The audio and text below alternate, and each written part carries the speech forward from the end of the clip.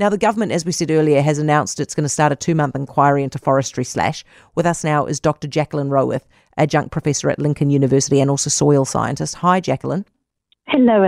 This inquiry, is this knee-jerk or is this necessary?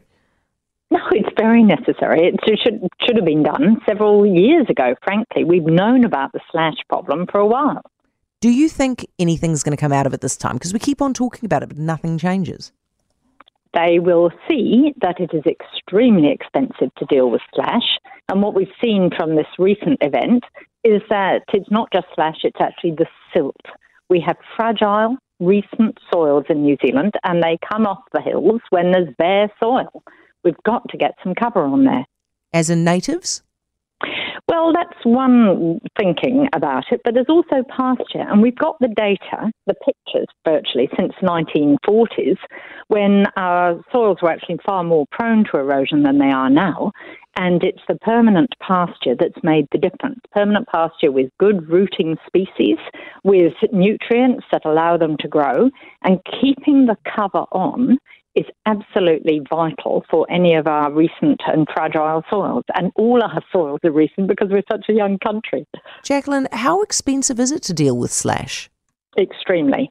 And though there are startups saying they can help, what they need is money from the government to actually investigate their ideas.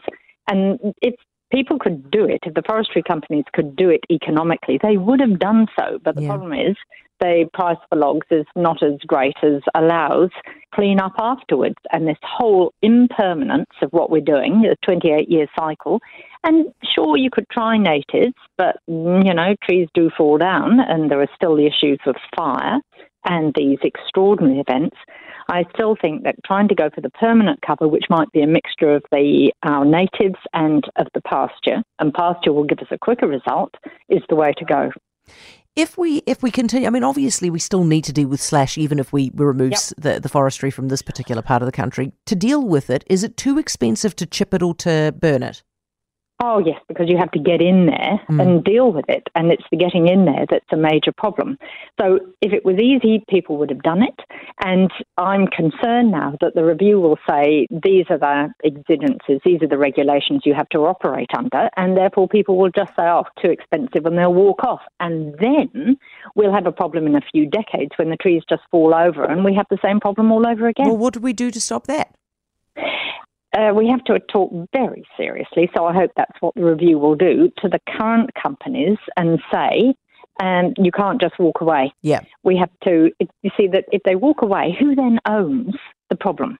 And trying to work with overseas companies, and this is the fallacy about some of the investment that's been going on, is practically impossible. So it may well end up with the Department of Conservation bill, and that means the taxpayer. So we need to get onto this very quickly, hence the review.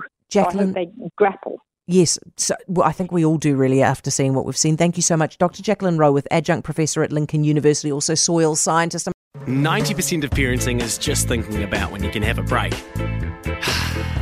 And when you do take a break, enjoy the Parenting Hangover podcast. They go together like a tutu and jandals. We've said from the get-go, we ain't parenting experts, but it's cool to hear, what is your neighbour doing? What do they say? A problem shared is a problem halved. Oh, that's good. Not that my children are problems, but I feel better talking about it. The Parenting Hangover with Clinton Jordan. New episodes every Thursday on iHeartRadio or wherever you get your podcasts.